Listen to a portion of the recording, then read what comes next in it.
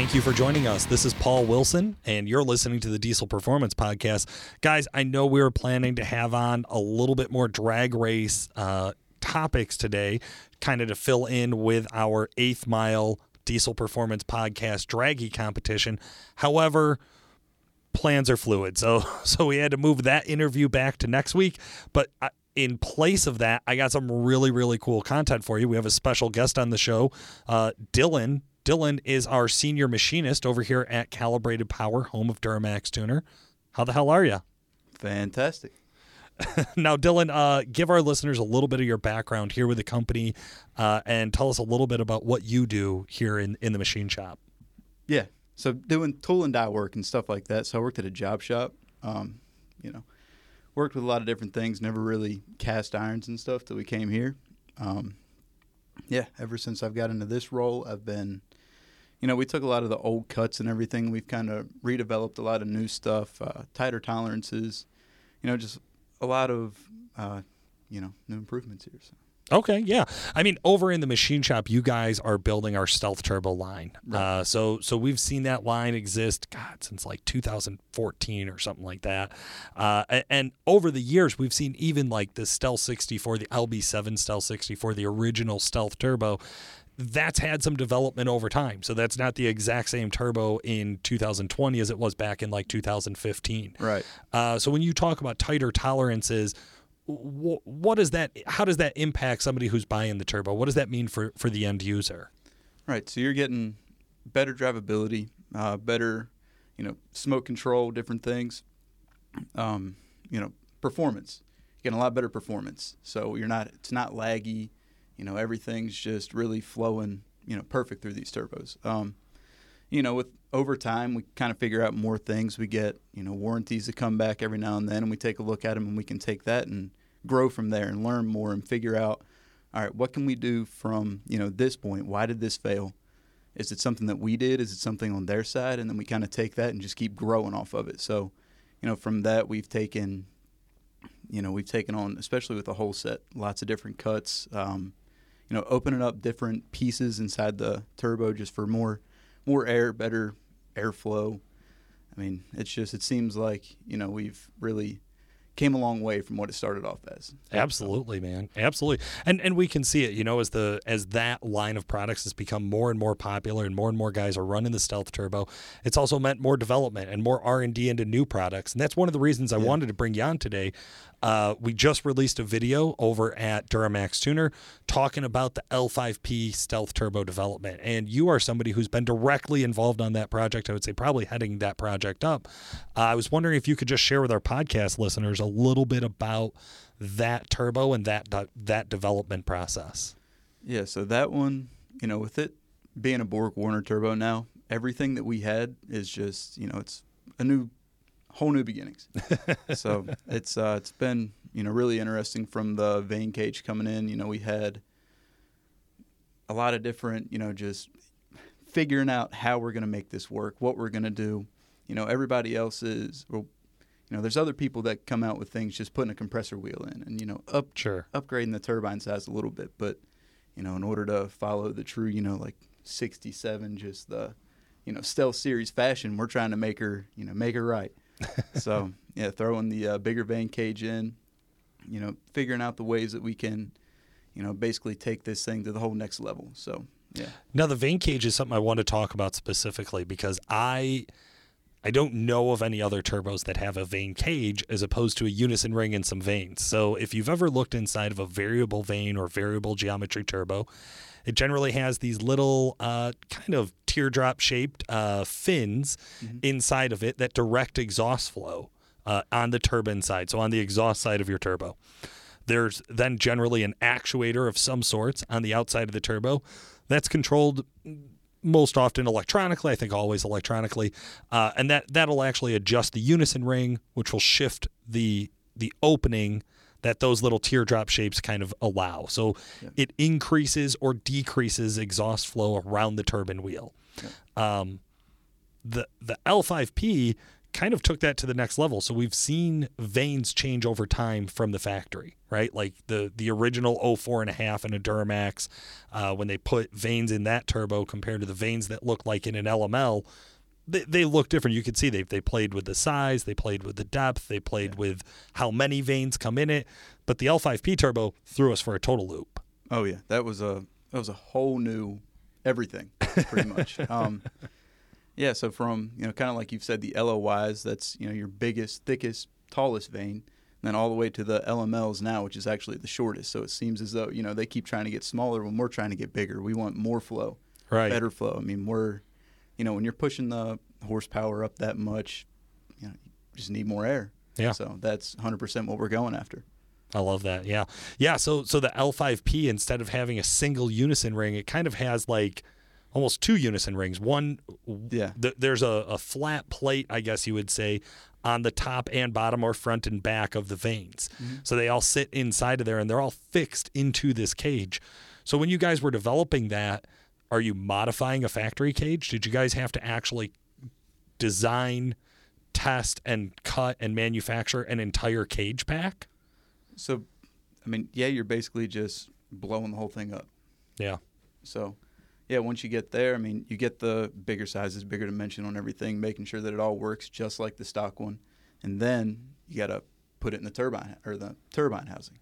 Once you got it in there, that's kind of where you want to make sure that, all right, so now we have this moving part together, this part together. Now we got to take the turbine, put the turbine in there, make sure that everything's lining up with that perfectly. We keep same tolerances the whole way through out the backside of the turbo. So, now that you got that, and like you said, with it being kind of a whole assembly, is just, it makes it something else. You're adding all these different procedures into it, different stuff. It's whole different journey. Now, it's a very involved part. Something we didn't discuss in the video is exactly where we're at in the development process and what's went well and where have been some of the challenges. And I don't want to get too far into that and give away any secrets, but I know for a fact we're actually into the fitment stage where we've developed these parts, we've started to do test fitments on these parts, and we're actually starting to see a prototype get fairly close. Is that accurate? Yes. Yep. Yeah, we've, I've got everything fixtured, set up, programmed. It's all been fit. Now we're waiting on a couple other parts and, different things like the compressor side. So that's posing some new challenges as well, kind of making sure that we have the right compressor wheel to the turbine wheel. We don't want to overdo one side to the other, and it's just, you're taking away from the performance that you're going to get out of there. So gotcha. Now that we're kind of getting the turbine side, which was going to be the difficult, that's where we're really putting most of our focus. So, once we've, everything's been set up, cut for that. Moving on from there. I love it, man. Yeah, we're getting excited. And guys, along with turbos, we always end up talking about all of the other parts that go into a turbo build. So if you're at home listening to this and you're thinking, man, I might be ready for a turbo upgrade, you have a lot of options out there. Now, if you want a stock appearing charger and one of our stealth work turbos will work, hey, we'd love to talk to you about that. You can get a hold of Chris Emke. He's 815-568-7920. His extension is 2121. I'll give him the plug today since he wasn't able to make it into the show with us, but that's okay. For the rest of you, if you're looking at options, you might be thinking about twin turbo kits that you can talk to WC Fab about, or S400 or S300 installs. You might also be thinking, man, now that I got this turbo, I have all of this extra air. Most factory fuel systems tap out around 600, maybe 580, maybe 620, but around 600 horse. So if you want to go over that, you throw all the turbo on earth at it, you're going to need more fuel. And for us, when we go to look for more fuel in our trucks, we always talk to Exergy Performance. We know we're going to get the same great quality products in a consistent, reliable manner every single time. And that's why we work with both of those companies. For today, Dylan, I know you probably got a chance to watch the Diesel Insights we did with Nick talking about turbo efficiency. Yeah. Absolutely. So it's a great video. We do the Diesel Insights videos over at the Duramax Tuner YouTube channel. It's a chance for Nick, Tim, any of the other guys here to really get on and just kind of share some knowledge. So it's really not about any specific product. It's just a topic about diesel that we feel more people should know about. So one of the most recent ones we did was on turbo efficiency, and I think we called it Turbo Island. If not, we should have, because that's an awesome title. So today, you guys are going to get a chance to hear from Nick Pregnant talking about turbo efficiency and turbo mapping. There are quite a few visual components to this. I know that. I know that this is an audio medium, believe it or not. So I would strongly, strongly encourage you, jump over to the Duramax Tuner YouTube channel and make sure you actually watch that video so you get to see all the cool stuff that goes along with it. For right now, this has been Paul Wilson. Thank you so much for listening. I'll hand it over to Nick. Hi, I'm Nick Pregnant with DuramaxTuner.com. Today on Diesel Insights, we're going to look at a compressor efficiency graph, and we're going to talk about the sensors that your truck comes equipped with from the factory. And we're going to see how those things work together to maintain drivability, to drive performance, to keep the truck reliable and clean. Let's rock and roll. For every turbocharger on the market, one of these compressor efficiency graphs could be drawn or is already in existence. What is this thing? Well, it's a little daunting. It's got a lot of numbers on it, but let's go over the basics here. On the bottom, we have airflow. So that is how much air the engine is consuming, how much air goes through the turbocharger in pounds per minute. So that is the mass of the air that goes through the turbocharger. Left-hand side, pressure ratio. You can loosely correlate this to boost. So as pressure ratio goes up, boost goes up. The more you compress air, things change dynamically. The more air you move, things change dynamically. This graph right here is the graph of those efficiencies. And on that graph are also some shaft speeds that are worth noting. All right, now let's look at the graph. A little daunting. I want to draw your attention to the center here, the center island. There's a 76 on that. What does 76 mean? Well, 76 is 76% efficient. Whenever you compress air, you can't do it perfectly.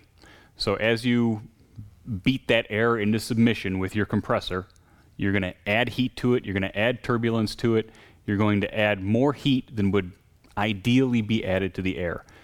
Even if you could perfectly compress air, you would still add heat to it. Ideal gas law. Anytime you add pressure, you add heat. This is how much extra heat you're going to add. So 76% is your best case scenario. As you move more air, so as you go to the right or the left, move more or less air, you come off of that efficient island. And when you see these numbers start to drop, that means that to operate the turbocharger there, you're going to add more heat, and it's going to cost you more horsepower. Because in order to beat that air into submission, in order to operate the compressor at that level, it takes more drive pressure from more drive energy from the turbine, and it's going to make that air that's being compressed it's less ideal. So as we go to the right, we're going to add more and more heat per unit of boost, per unit of air mass that we're moving. And as we can continue to get all the way out to the end of this thing, as we really ramp up boost and we really ramp up airflow, you can see 60% efficient. So significantly less efficient than the ideal gas law, 16% less efficient than on our perfect island right here. So anytime you're operating the turbocharger in less than ideal circumstances, you're going to get less than ideal results. It's going to cost you extra horsepower. It's going to be harder on the truck. It's just something we want to avoid. Now that we've covered that, let's look at these intersecting lines that I've drawn in pink. 150,000 RPM. So these are shaft speed lines. So at these boost pressures and these airflow numbers, these air mass numbers, the compressor is going to be reliably spinning at this shaft speed. And this can all be plotted, and it's all consistent, and it's duplicatable, so it's laboratory type stuff. So as you turn the compressor shaft slower, 95,000 RPM, 80,000 RPM, you can see the compressor is really happy operating between 80,000, we'll call it 70,000 RPM and 95,000 RPM. As we operate past 95,000 RPM, we start to come off that efficiency island. So now that you know what these shaft speed numbers represent, let's talk about some common sensors that are on these diesel trucks that help the truck understand where it's at on this map. Which, by the way, this map lives in the ECU. The truck knows it exists. Think about that. Okay, so most trucks these days have mass airflow sensors. They're located in the intake tract of the truck. They measure airflow coming past the air filter, and they can tell how much air goes into the engine, into the turbocharger. So mass airflow, relatively easy to measure. The sensors last a long time. They're not terribly expensive. Pressure ratio. That's a good one. So that's MAP divided by baro. So you need a MAP sensor and a baro sensor. Manifold air pressure or discharge air pressure, one of those two, and barometric pressure. So it's the ratio between those two things. If you know both of those, you can find the ratio. Turbo shaft speed. It's a little bit more expensive of a sensor. Cummins, the whole set turbocharger, is the only one that I know of from the factory in this range of vehicles that uses a shaft speed sensor. It's really neat to see, though. The nice thing about the shaft speed sensor is it's great for reliability, because you know from the factory what the limit is of the turbocharger as far as shaft speed goes, and as soon as that shaft speed sensor sees the turbocharger is near that limit, it can cut fueling or can open the vane cage up a little bit and get rid of some of that drive pressure. So you can really run the turbocharger right close to the end of its threshold and keep the thing happy. Not a sensor you see a lot, but it does exist. How about efficiency? Can we measure efficiency? First look, you might say no. But if you know ambient air temperature and you know the pressure of the air coming out of the compressor and you know barometric pressure, you can find efficiency, because you know how much extra heat is being introduced by understanding the temperature of the air coming out of the discharge. So compressor outlet temperature, a real good sensor for reliability. Once that compressor outlet temperature starts to get into the red, usually somewhere around 365 to 390 degrees, you'll start to see some safeties come in on the truck and start to pull things back a little bit. So if you know 2 or 3 of these variables, usually you can model the third or the fourth. So kind of an interesting thing. So the truck, depending on which model or which brand you run, you're going to have different versions of these sensors or a different sensor package. The goal of the truck really is to understand where on the map it's operating so that it can understand how close it is to the safety limit of the turbocharger. We talked about this a little bit earlier. If we keep the truck under its safe shaft speed, we can keep the turbocharger alive a lot longer. If you go past the safety threshold of the turbocharger, that is, run it way out here, 160, 170,000 RPM plus, it's a good way to dramatically shorten the turbocharger's life. What about this line here? We haven't talked about this one. So this line here is called the surge line, and that line is drivability. If you move this much air at a pressure higher than this, higher than, call it a pressure ratio of 3 and 36 pounds of air per minute, you're going to cross this line. You don't want to cross that line. It's called the surge line. When you cross that line, the compressor goes into surge and you hear a flutter.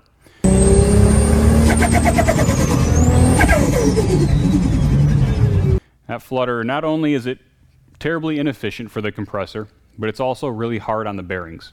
When you have that flutter, you can significantly degrade the life of the turbocharger, and you also get really bad drivability. Well, can I move this line over a little bit? Can I, one of the questions from the producers was, well, can I just change this? Well, these graphs are all drawn up about the shape and the size and the blade count of the compressor. So yeah, you can change this. In fact, you hear extended tip technology or 11 blade compressor, that kind of stuff. And what that stuff does is widen the map. So we move the surge line over here and we dramatically increase the usable range of the turbocharger. I'm not going to say, we'll call this extended tip technology or 11 blade. There's an anti-surge. There's a bunch of things that you can do with turbochargers to widen the surge line, keep them out of surge. Is it going to make the turbocharger a bunch more efficient over here? Probably not terribly, but it's at least going to keep the bearings happy if you do happen to drive the turbocharger over there.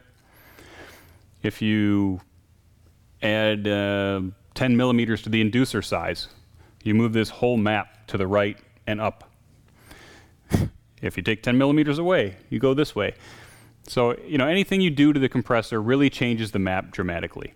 And it's important to know that, no turbocharger design is without compromise.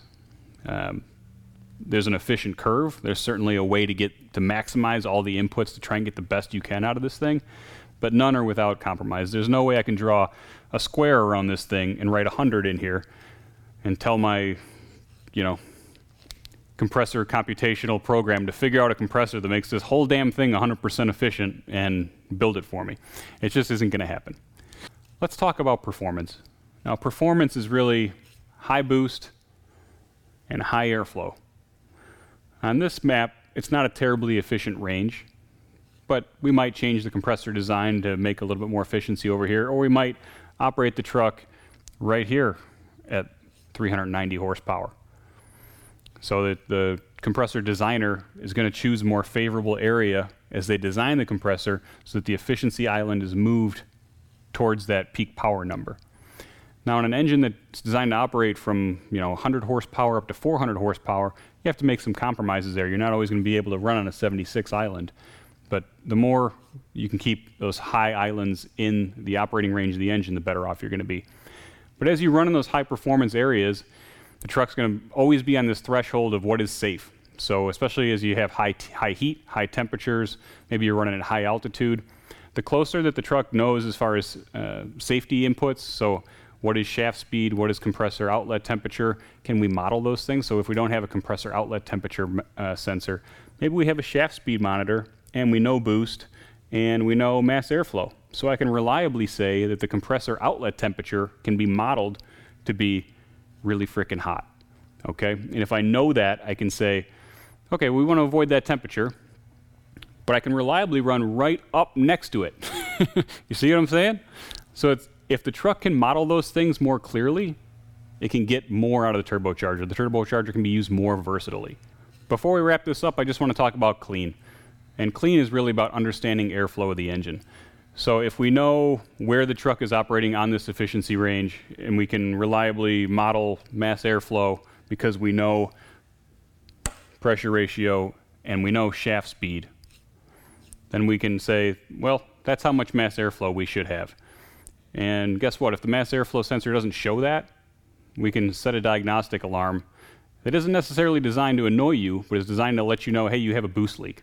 Your truck is not performing the way it should, and you should fix it. You should maintain it. But if we know that airflow number, then we can keep the truck clean by matching the fuel rate to it, so keeping it within its stoichiometric limits. All that makes for a longer lasting truck that's more reliable, it's more pleasant to drive, and something that can tell you immediately when it's having a problem, which is really nice instead of driving 20 or 30,000 miles and filling up your intake track with soot or sooting out the guy behind you or ruining your DPF. Clearly, there's a lot you can take away from a compressor efficiency graph. It really takes a lot of inputs from the truck and uses this model and lets us figure out where we are and why we're there and how to get the most out of things. I hope you enjoyed this segment of Diesel Insights. I'm Nick Pregnance with DuramaxTuner.com. We'll see you next time. I did a video yesterday after 7 years of doing videos with us. It took me 25 takes to get one sentence out.